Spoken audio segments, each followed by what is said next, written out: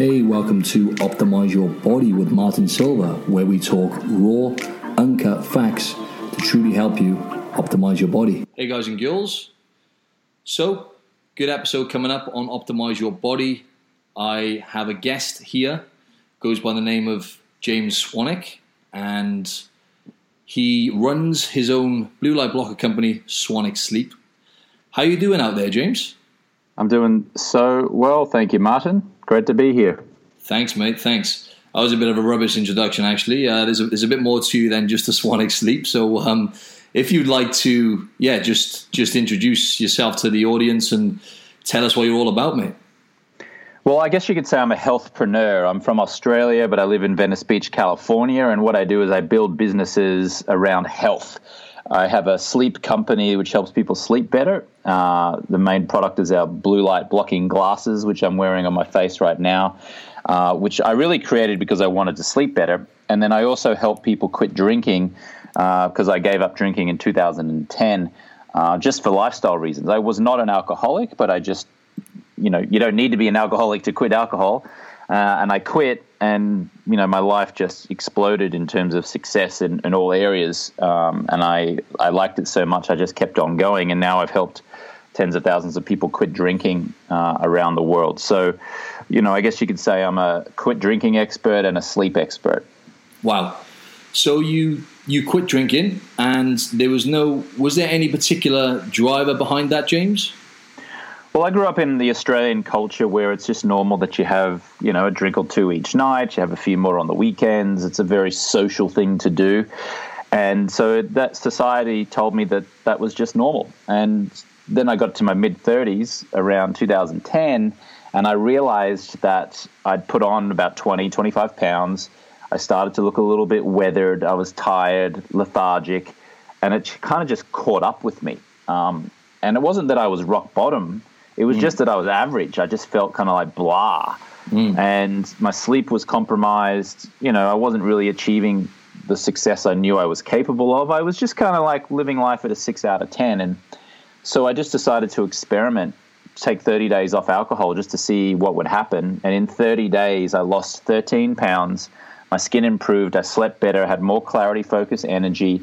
I had an opportunity to audition to become a sports center anchor on ESPN, which is the most iconic sports TV show probably in the world. And I ended up auditioning and getting that job, and I became a sports center anchor on ESPN for 2 years. And I credit me not drinking and having clarity and strategy and focus and energy to helping me get that job. So about 4 years ago, people kept asking me, is it true you don't drink? How do you have fun without drinking? And I said, maybe I'll just create a program that helps people quit drinking. So I did. I created a program named 30-Day No Alcohol Challenge. And then I later created another program specifically to help entrepreneurs and business owners named Project 90. And, now that's one of my main businesses. Great. So you talk about alcohol, and obviously, you have achieved a lot of success since cutting that out. So obviously that plays a huge part in you getting to where you are now. And can you just give the listeners a little bit more information on the science behind, what alcohol does to your body, the detriments, and anything you've kind of got for us, please, mate? Well, alcohol actually comes from an Arabic term, al-kuhul. And al-kuhul means body-eating spirit. The World Health Organization says that there is not one piece of nutritional value to any amount of alcohol. So when you drink alcohol, it's a toxin, and those toxins stay in your body for 7 to 10 days. And what the toxins do is they slow you down, they make you foggy, they compromise your sleep, they give you sugar cravings, they give you carbohydrates cravings, so you end up eating more. Studies have shown that if you drink, you have far more visible signs of wrinkles and crow's feet on your skin, because your skin is the body's largest organ. And because alcohol is a diuretic, it actually dehydrates you and dehydrates your skin, which means your skin does not look the way that nature intended it to look, which is why people who are tired or who are drinking just look tired in their face. The moment you stop putting that toxin or poison into your body, your face returns to the way nature always intended your face to appear, which is healthy and vibrant and with color. So, people always say, oh, but what about the studies that show that if you just have a glass of wine each night, it's really good for cardiovascular health? Well, that study, or that claim rather, has been peddled for decades by liquor companies, trying to force down our throat that just a glass of wine every day is good for you. Well, the people who are pushing that are the people who are creating the wine, who are wanting to sell their product on you. And like I said, that's now been debunked over hundreds and hundreds of studies that show that there's not one amount of alcohol that it has any nutritional benefit to you. People say, oh, but it reduces your stress and anxiety. No, it doesn't. It keeps you stressed and anxious. Because when you drink, when you're stressed and anxious, you think that it's relieving you of stress and anxiety, but all it is doing is relieving you of your alcohol withdrawal symptoms, and it keeps you in a vicious cycle of more stress and more anxiety. So, it decreases men's testosterone, increases cortisol, increases your likelihood of diabetes and cancer, liver disease. There's nothing good that can come from it. Absolutely, yeah. I can totally relate to that as well in terms of I rarely drink nowadays, but when I do, especially if it's, more than one or two, it's just, you just feel poisoned the next day, And, I just wanted to say as well, in terms of the people talk about the polyphenols and whatnot in red wine and, the studies done on Mediterraneans, but obviously there's so many other things that they're doing to have the healthier lifestyle, like what they're eating and the relationships and whatnot. So yeah, just to clarify, there's absolutely no benefit to, because I lie to myself occasionally when I have like a red wine. Since coming to Australia, I used to hate red wine, but I actually like the taste of it now occasionally as well. And I'm just like, justifying it in my head occasionally having a glass too. But just to clarify, obviously there's much more toxins in it than there is anything else, right? Yeah, I mean, toxins, mediocrity, increased likelihood of disease. So, look, if you drink, if you have a glass of wine a night and you don't feel like it's slowing you down, and you genuinely don't feel like it's holding you back, then keep drinking a glass of wine every night, right? That's fine. But if you realize deep down you kind of know, right? Deep down if any habit that you have, whether it's drinking or playing video games or porn or overworking or disconnecting to your loved ones or obsessions over, so deep down if something's holding you back. And I would say that most people in the world would probably deep down know that drinking is holding them back in some area. So then you just got to look at it as an opportunity cost. It's like, am I willing to keep drinking this poison? Am I willing to lose out on all the opportunities that I could have if I stopped? And if the answer is yes, then just keep drinking. Yeah. And the answer is no, then quit already and stop your whinging and your whining and but yeah, sure, but it's so hard because all my friends drink and but my client, but my boss wants me to drink. Just stop. It's boring. And I'm sure you're bored with yourself, with all of the nonsensical excuses that you give yourself around this. And it doesn't have to be alcohol. It can be anything. It can be eating crap food, ice cream, burgers, fries. It can be just not doing what you said you're going to do. It can be like cutting corners with your word and being out of integrity here or there. If you're sick of it, and you're sick of playing at a 6 out of 10, then make a change. Because life is beautiful on the other end. Yes, I totally agree with that. Absolutely. We're very, very good as humans at lying to ourselves, right? So, yeah, that's a very good point.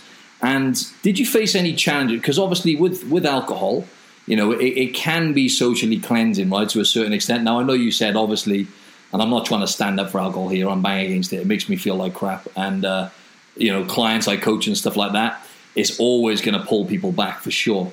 I just wanted to say that one more thing. Obviously, sometimes it can relax you to have one or two for certain people, and I guess it can be socially cleansing if you can do it in moderation.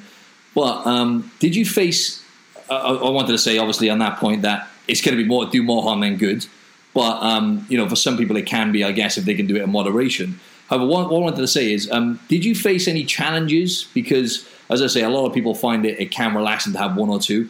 But I know what you're saying. I totally agree. In the long term, it's a vicious circle of stress and anxiety. So it's going to make you more stressed and anxious long term. But did you face any challenges when you quit alcohol, James, in terms of like the social side of it and stuff and whatever else? Well, first of all, it doesn't relieve stress and anxiety. It's a temporary, illusionary reduction in stress and anxiety. It's illusionary. It's illusionary. You think that it relieves you of stress and anxiety, but it doesn't. Ah, okay. So anyone who says, oh, but it relieves me of stress and anxiety, it does not. Hear me now. It does not. It is tricking you. It is keeping you stressed and anxious. The only reason that you want to have a drink at the end of the day is because you're stressed and anxious.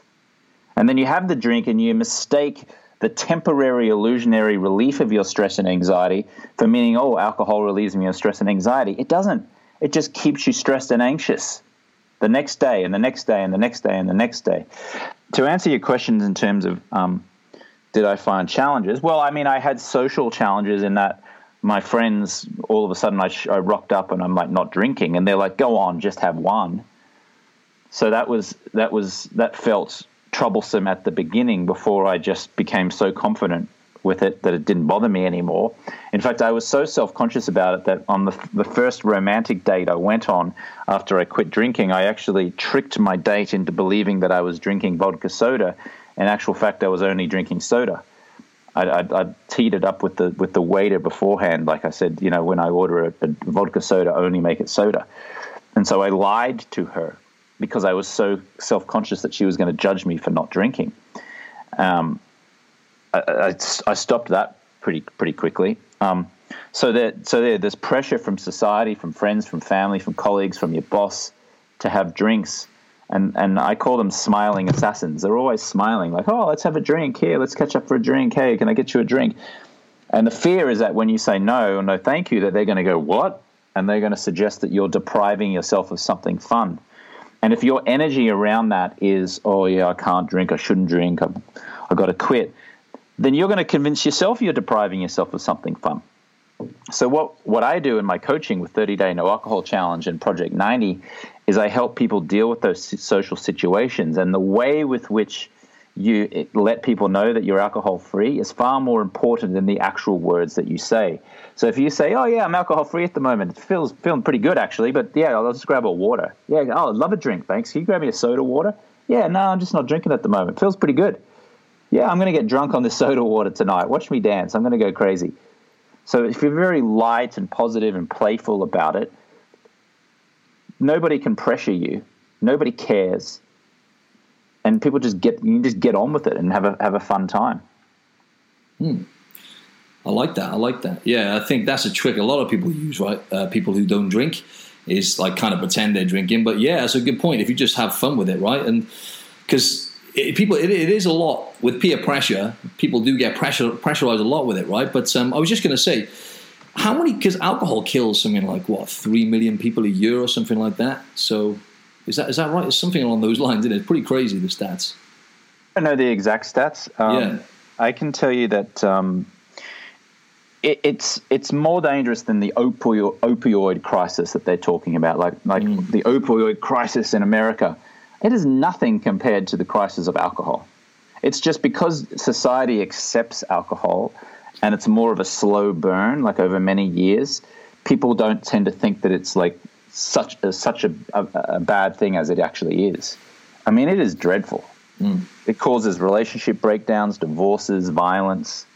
And again, I'm not talking about, like, if you're listening, you don't have to be an alcoholic in order to hear me now. Like, you just seem to be, even if you're just a casual drinker, an occasional drinker, one seemingly innocent glass of wine a night is enough to compromise your sleep, which makes you irritable, which makes you less productive, which means you don't get a promotion at work, which means you don't start that business, which means you don't make as money in your business, which means you eat sugary foods, which means you put on weight, which makes you more tired and more lethargic, which makes you seek refuge from your stress and anxiety in a drink, which starts the vicious cycle all over again. So, opioid crisis in America is a crisis, but nothing compared to alcohol.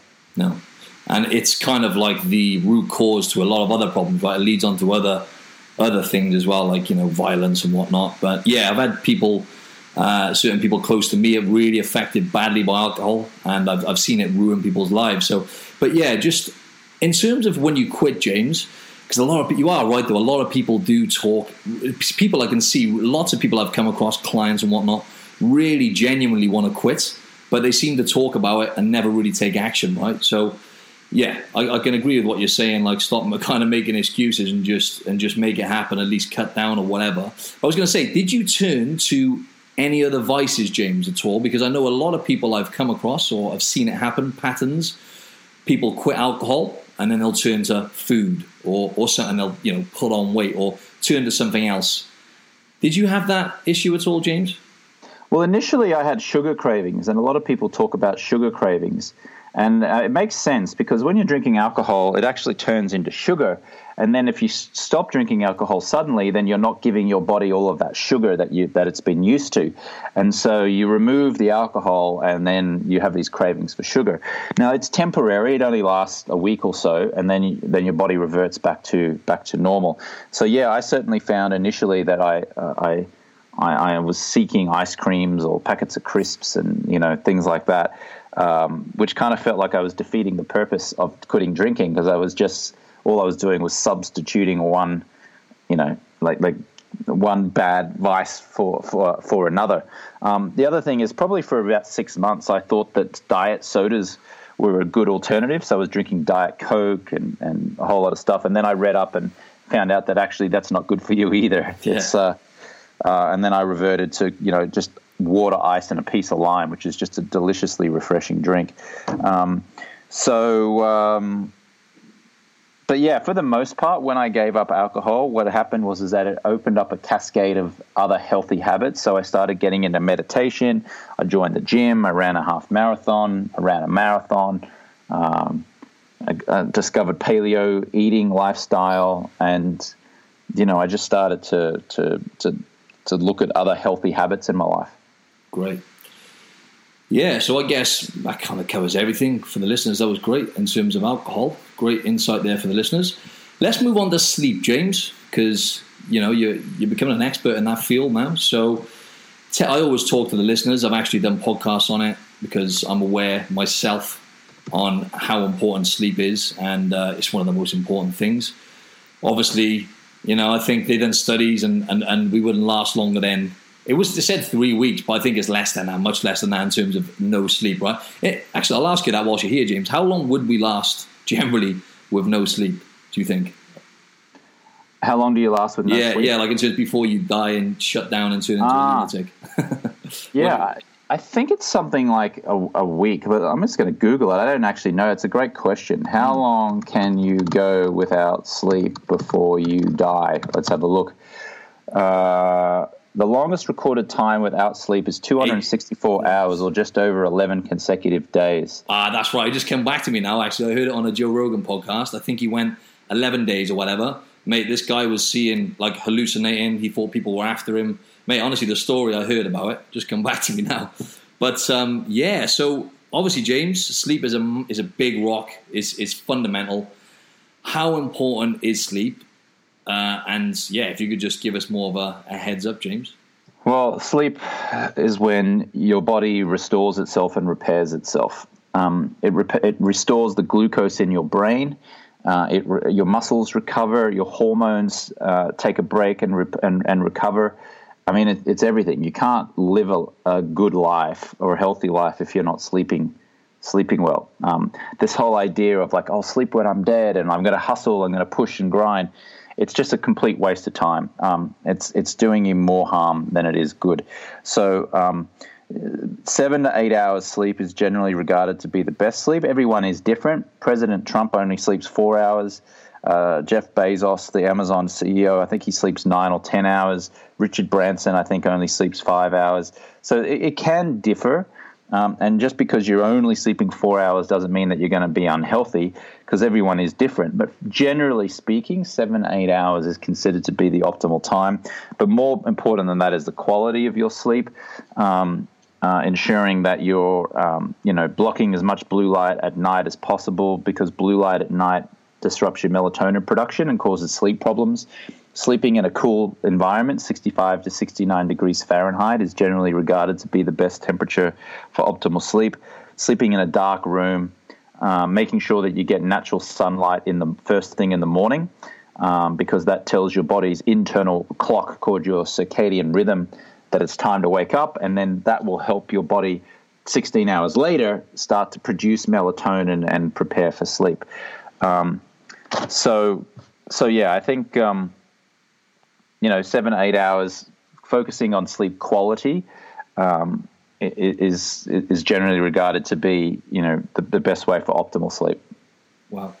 And in terms of sleep quality, then, James, I heard you recently on the 180 Nutrition podcast, actually, and you were talking about candlelight, and that's something I've started really doing since I heard you say it. I wasn't being as rigid as I should have been in terms of preparing myself for a good quality sleep. So talk to us a bit more about that, James, and the blue light blockers or whatever. Well, for centuries, we used to live by candlelight, by fire flame, right? Before Thomas Edison mass-produced the light bulb at the end of the 1800s, we lived our life at night by fire and flame and candlelight. And fire and flame and candlelight does not disrupt our melatonin production. However, when we started using electronic light, and then later on in 2007, when Steve Jobs released the iPhone, and we had this artificial blue light, we're carrying it in our pockets with us everywhere. And now we have computer screens that we stare into every day, and television screens and iPads and all this kind of stuff. Now we're actually being exposed to artificial light at nighttime, which our bodies were never designed to handle. So the best way to sleep, to get the best night's sleep, is to live your life by candlelight and never, ever subject yourself to artificial light at night again. It's literally make a fire in your backyard, cook your food around the fire, or it's light up some candles in your home and live your life by candlelight. Now, realistically, it's 2019. Nobody's going to do that. Very few people in the world are going to do that. But the people who do have amazing sleep. So then it's all about what can we do? What can we do to limit that blue light exposure? Because there's too much blue light at night. Few things we can do is on your iPhone, you can use the night shift setting. And if you go into your settings, go into brightness and put in night shift, at nighttime, it will start to strip away the blue light exposure from your phone, and your screen will start to go orange in color. If you have a computer, you can download the app Flux, F.LUX, and that will also reduce the blue light exposure. But neither of those two features block the blue light from your TV screen, computer screen, bathroom light, kitchen light, bedroom light, alarm clock light, refrigerator light, microwave light, bedside reading light. All of that light at night is tricking your body and brain into thinking it's daytime, so your melatonin isn't producing as much as it should, which means your sleep quality is compromised. So what I've done is I've created a stylish pair of blue light blocking glasses. I'm wearing them on my face now. They're called Swannies from my sleep company, Swanwick. You put on this orange lens. The orange lens blocks out the blue light. The blue light cannot penetrate. You can continue watching TV, continue using your cell phone, continue reading, brush your teeth in the bathroom light, and then only once you've switched off the last light do you remove them and then roll over and go to sleep. And what you'll find is that you'll fall asleep quicker, you'll sleep deeper, and you'll wake up feeling more noticeably refreshed. Awesome. I'm looking forward to trying them out, actually, James. I currently have a pair, and I look like a welder. It's not a good look. The basic, kind of... You look stupid in them, basically. They look really trendy, though. So I guess obviously you have two different types, right? So they're the daytime ones, I guess, obviously. Well, there's two types. There's one with a orange lens, and then there's one with a clear lens. Now, the orange lens must be used for nighttime use because only an orange lens can block enough of blue light that's responsible for your sleep. Okay? A clear lens does block blue light, but not enough blue light that disrupts your sleep. So you can wear daytime clear lens during the daytime to filter out that blue light as you're working on a computer. And what that does during the daytime is reduce eye strain, reduce headaches, gives you more clarity and focus. Then at nighttime, you would switch out to an orange lens nighttime pair, and that would block the blue light responsible for messing with your sleep. So daytime clear lens, nighttime orange lens. Awesome. So it seems like the most important things is obviously darkness, as you just went into detail about then. You said about sleeping in a cool room or making sure you're not too hot and your temperature is kind of regulated. I've also heard, James, regularity in terms of getting up at roughly the same time each day, which you kind of alluded to with the daylight and whatnot. Is that something you're quite regimented with? Because I kind of struggle with that. I get up I start work at 5 a.m. with clients. On the weekends, I'm not going to get up before. Is it true that that's important? Yeah, it's actually probably the most important in terms of if you can get onto a regular waking up schedule, that's going to be better than if you're going to bed at the same time but waking up at different hours. It's something to do with your internal body clock, your circadian rhythm. Mm-hmm. Now, obviously, we live in a world where there's lots of different time zones and we're moving around more than what we ever did, so it's not always possible. For example, I'm in Australia at the moment, and I just came back a week ago, and despite my best efforts, I was still a little bit jet lagged. And so for a few mornings there, I was waking up at like 4:30 in the morning. Ordinarily, I like to get up 10 minutes either side of 6:30. So somewhere between 6:20, 6:40, around that kind of area. That's when I generally wake up most mornings, and I always time it to be that way. That's what works best for me. Great, yeah, because just for the listeners, James lives in Venice Beach, right, in LA? Around about that area? Yeah, and obviously it's a drastic time difference right now, mate. It's like 18 hours in front here. Drastic. It's not that much, but I think it's like 14 or 15 hours, yeah, something like that. Oh, is it? Okay. Oh, it might be more. You're probably right. I'm obviously jet lagged, and I don't know. Yeah, no, it's all good. So anything else we need to cover on sleep, James, before I move on to the next thing? Well, I just say what you do in the first 15 minutes when you wake up in the morning is as important as what you do in the last 15 minutes. So expose yourself to as much of the natural sunlight in the morning as possible, and then block as much of the light at nighttime as possible. Great. And let's just talk a bit more about your regime, James, in terms of how you look after yourself. Now, exercise. What do you do to stay in shape, James? Well, I exercise most days of the week. Probably do what I would call high intensity cardio and some weightlifting. I do that like 5 days a week. On the sixth day, I might go for just a gentle jog, and then on the seventh day, I'll do nothing except just walk around. And so I like to stay consistent with that. I like to exercise in the mornings because I find if I put it off to the afternoon, I come up with excuses as to why I shouldn't do it or don't want to do it. So I tend to do it first thing in the morning. And all the studies show that people who exercise in the morning tend to sleep better. They think it's because of two reasons. One, because people who exercise in the morning tend to do it more regularly, and so they're generally healthier anyway. And also, if you exercise close to bedtime, it raises your core body temperature, and all the studies show that a cool body temperature is optimal for a great night's sleep. I'll do. I change my workouts up a lot. If I go to the gym, I'm lifting, heavy and lower reps. I'm doing that for kind of like muscle growth. But then I'll go to a circuit training class like F45, for example, and do high-intensity cardio, which is much lighter weights but higher repetition, and I'll do that to feel fit, to like get my heart rate going and to sweat profusely, and to really, give me a full body workout where muscle growth is not so much the goal, but it's kind of like just, getting my cardio up and my heart pumping. So I like to do a combination of that high intensity cardio and then also weightlifting. Great. One thing I forgot to ask you in regards to alcohol, I just wanted to ask you something about your 30-day alcohol-free challenge.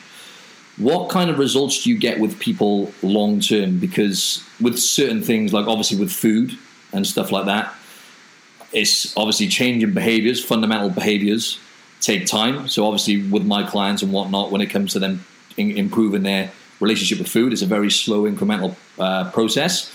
With alcohol, how do you find it in terms of people with long-term success when they've done that, or what results do you get essentially out of that 30-day challenge, people? Yeah, so it breaks up into two different types of people, right? The people who return to drinking after 30 days do so at a far reduced rate than before when they were drinking. So they return to drinking, but with moderation. And then just as many people just decide to keep going and see how long they can go, and many people just quit and never return. So it just depends. The whole idea of the 30-day no alcohol challenge is for you to explore your relationship with alcohol, determine what works for you, what does not work for you. And if you do the 30-day no alcohol challenge, you get a glimpse of what it feels like to live alcohol-free with clarity and focus and energy. Then at the end of 30 days, you can go back if you choose. Most people go back at a far reduced rate, or you can continue to stay alcohol-free and just enjoy all the benefits that come from that. But I have people who've been alcohol-free for 4 or 5 years now, have messaged me all the time saying, "Hey James, I'm at 5 years, I'm at 4 years, my whole life's transformed. It's amazing." I got people who say my marriage was saved because of going alcohol-free. So it's really a personal choice. I will say this: Alcoholics Anonymous has less than a 10% success rate. Rehabilitation centers have less than a 10% success rate. Brute Willpower has a less than a 5% success rate. My Project 90 program, which specifically helps business owners, entrepreneurs, executives, professionals quit drinking for at least 90 days and beyond, has an 87% success rate so far. So, yeah. Wow. And Alcoholics Anonymous, sorry. So the reason they don't get as good success rate, I guess, is because they're not addressing the root cause, and there's no kind of real structure around it, I guess, in comparison to what you do. Well, when you go to AA, look, AA's intentions are very noble, and they've helped millions of people over decades. They just have, right? So it's not that I'm knocking it. However, when you go to AA, you have to surrender to some higher power. You have to admit that you are powerless over alcohol. I'm not admitting that I'm powerless over anything, right? So what it does is that it keeps you in this identity of like you're powerless, you're a victim, like you're fighting this adversary, like, and you're surrendering to the higher power, whether it's God or whatever. I'm not down with that. I don't jive with that at all. And my identity is I am a powerful, open man who can make anything happen. I'm not surrendering, saying that I'm like that I'm an addict, or that that I'm powerless. No, I'm powerful. So that's what I don't like. I don't like about AA. Now, does it work for some people? Yeah, but guess what? It doesn't work for 9 out of 10 people. It does not work for 9 out of 10 people, and it's dark, depressing, and sad. Now, someone who's listening to this may have gone to AA and had success. Amazing. I'm so happy for you. But don't come at me saying you shouldn't be knocking AA, because you have a 10% success rate. 10%. That's not good. Would you put $100,000? Would you bet $1,000 on a 10-horse race and you had a 1 out of 10 chance? No. Likewise, rehab clinics cost about $112,000 for a 30-day stay, and they have less than a 10% success rate. So if you just look at it at mathematical and playing the odds, I mean, AA is a losing bet. Rehab is a losing bet. And so what I do is I create a powerful fun method, a powerful fun system whereby there's accountability, appropriate accountability. It's fun. You are powerful, not powerless. And all of the science and all the studies show that when you put someone in a group of positive, powerful people, that's when real change happens, not in a powerless group of people talking about how their life sucks the whole time. But you know what? Some people will be listening to this and they'll still get angry at me and they'll come at me and say, oh, you shouldn't be knocking AA. All right, well, look, 1 in 10 people succeed. Okay, great. But maybe try something where you have almost 9 in 10 people succeed, and that's what I had. Fantastic.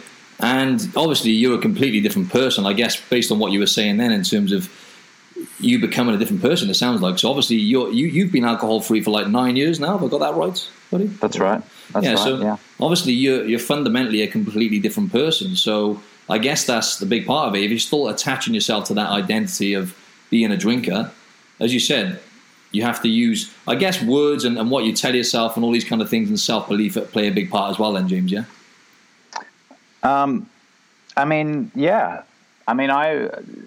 Your body actually changes every 2 years. There's not one atom in your body that was the same 2 years ago. So we're constantly changing. The skin around your hand is different skin than what it was 30 days ago. We're always changing. We're always evolving. So I'm a different person from 9 years ago. Just physically, the atoms in my body are different. And so what you do today will affect who you are in 30 days from now and who you are in 2 years from now.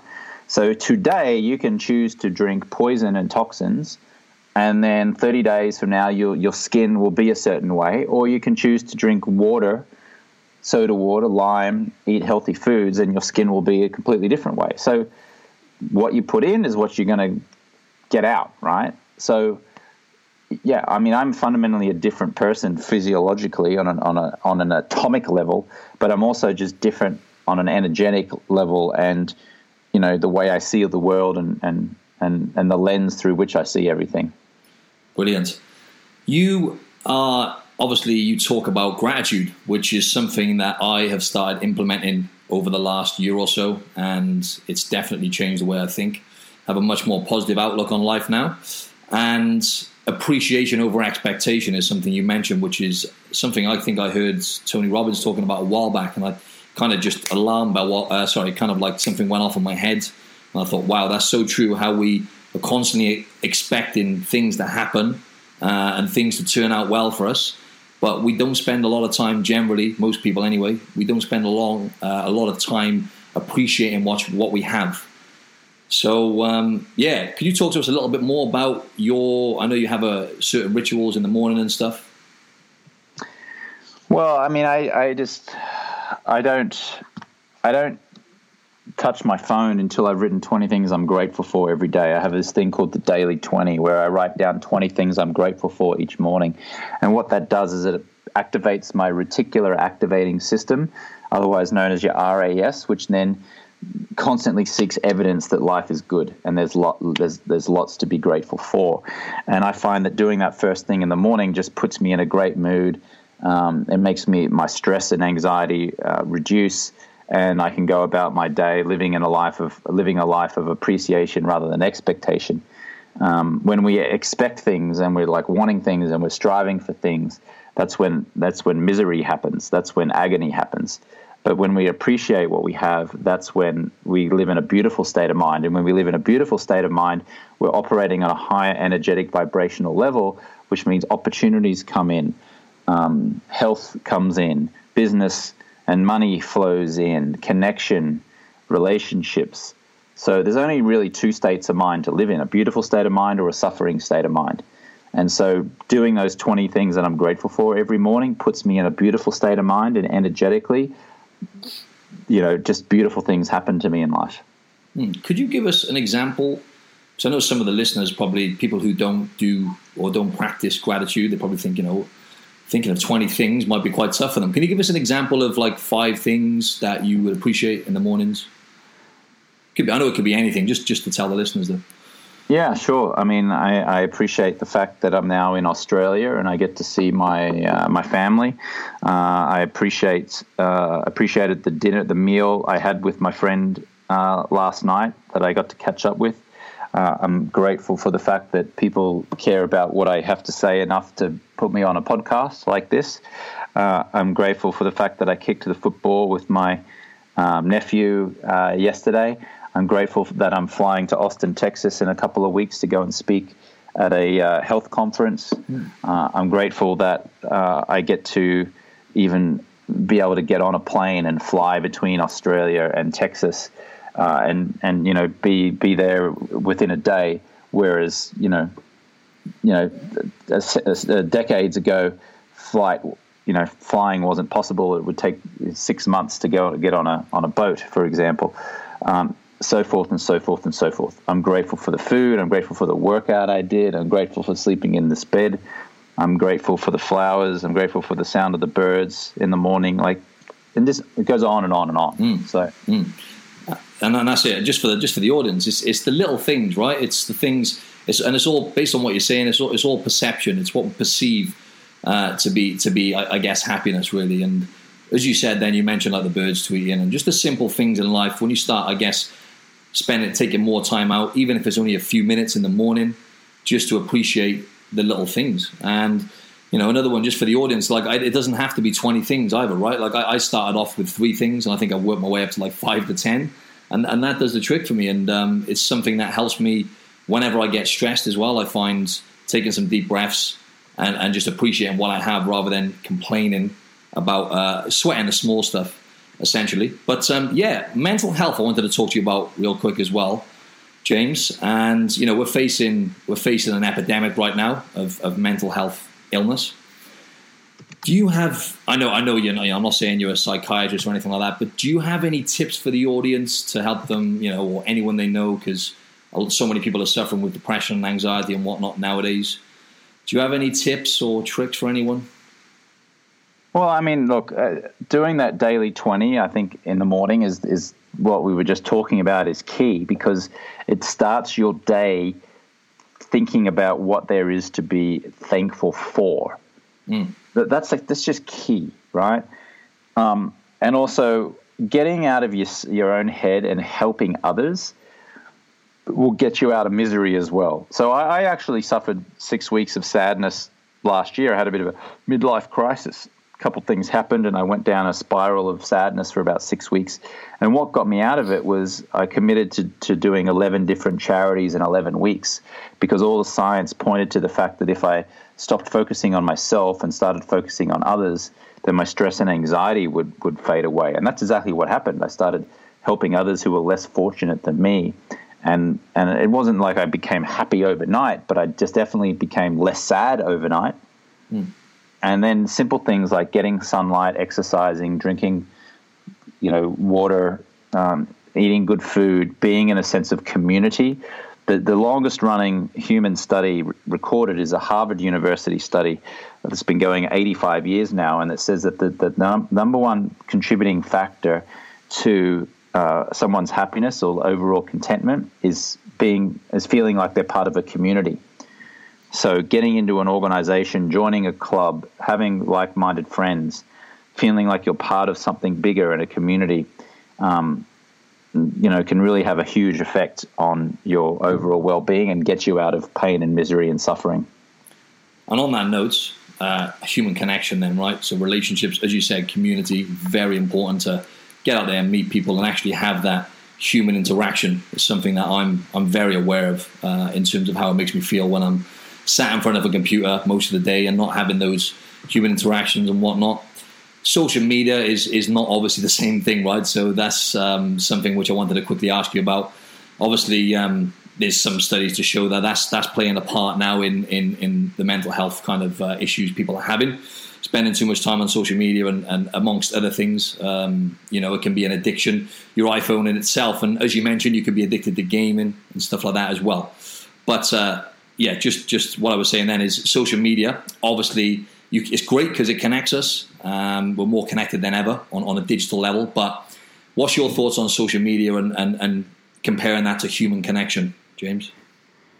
Well, look, if social media is important for my business in that it helps me get the word out and I can communicate with people. But if used the wrong way, it is a complete and utter rabbit hole of sadness and depression, because what it does is that it has you comparing yourself to other people, and it gets you to being a surveyor of other people's lives, and then it gets you stuck in comparison analysis. And it's easy to look at people's, flattering photos and images and go, wow, that person's life is so amazing, and then think that your life is so crap. So I would say, if you can limit it to a block of time every day, and then get off it, or even just delete it if it's not important for your business, because it's great for the sharing of ideas, but it's also, you can go down a rabbit hole of getting very sad, comparing yourself to others. So it's something to be aware of, and I think you'd be shocked if you did an internal audit and to see how much time you actually spent on Facebook and Instagram and things. You might be shocked at how much time you're spending and how ineffective it really is for your happiness. Great. I actually had I think I had 36 hours of social media this week for the first time in a while, and I felt great. I still get distracted myself, because obviously I use it for business to a certain extent as well, and I'll sometimes go on there and get distracted, and I calculate the amount of time I was wasting. The other day, basically on Monday, I was on there. I was doing some stuff on my computer. Then I got sucked in a couple of times, and I realized I wasted about half hour to 45 minutes. That meant then I had to do those things that I was going to do then in the evening. That then bled into me having a rubbish sleep, and I just woke up in the morning and I thought, that's it. And you know what? I felt great. So what I'm going to do, James, is I'm going to try once a week or once every other week just to have at least a day off it. So, what's your thoughts on doing the occasional fast off social media then, mate? Yeah, do it. Yeah. Do it. Test it. Test it out. Yeah. You're going to do a 30-day no alcohol challenge to test how that feels. Why don't you do a 30-hour no social media challenge? Great. Mate, that covered everything. That literally just, you went into detail about all the important things there. That was great. Is there anything else you wanted to say as a final say, if you like, mate? I just think focus on good quality sleep and your life will transform. Focus on reducing or quitting alcohol and your life will transform. Focus on reducing time on social media, comparing yourself with others, and your life will transform. And then focus on appreciation rather than expectation, and your life will transform. Fantastic. Thanks a lot for your time, James. That was awesome. Thanks for having me. Cheers, mate.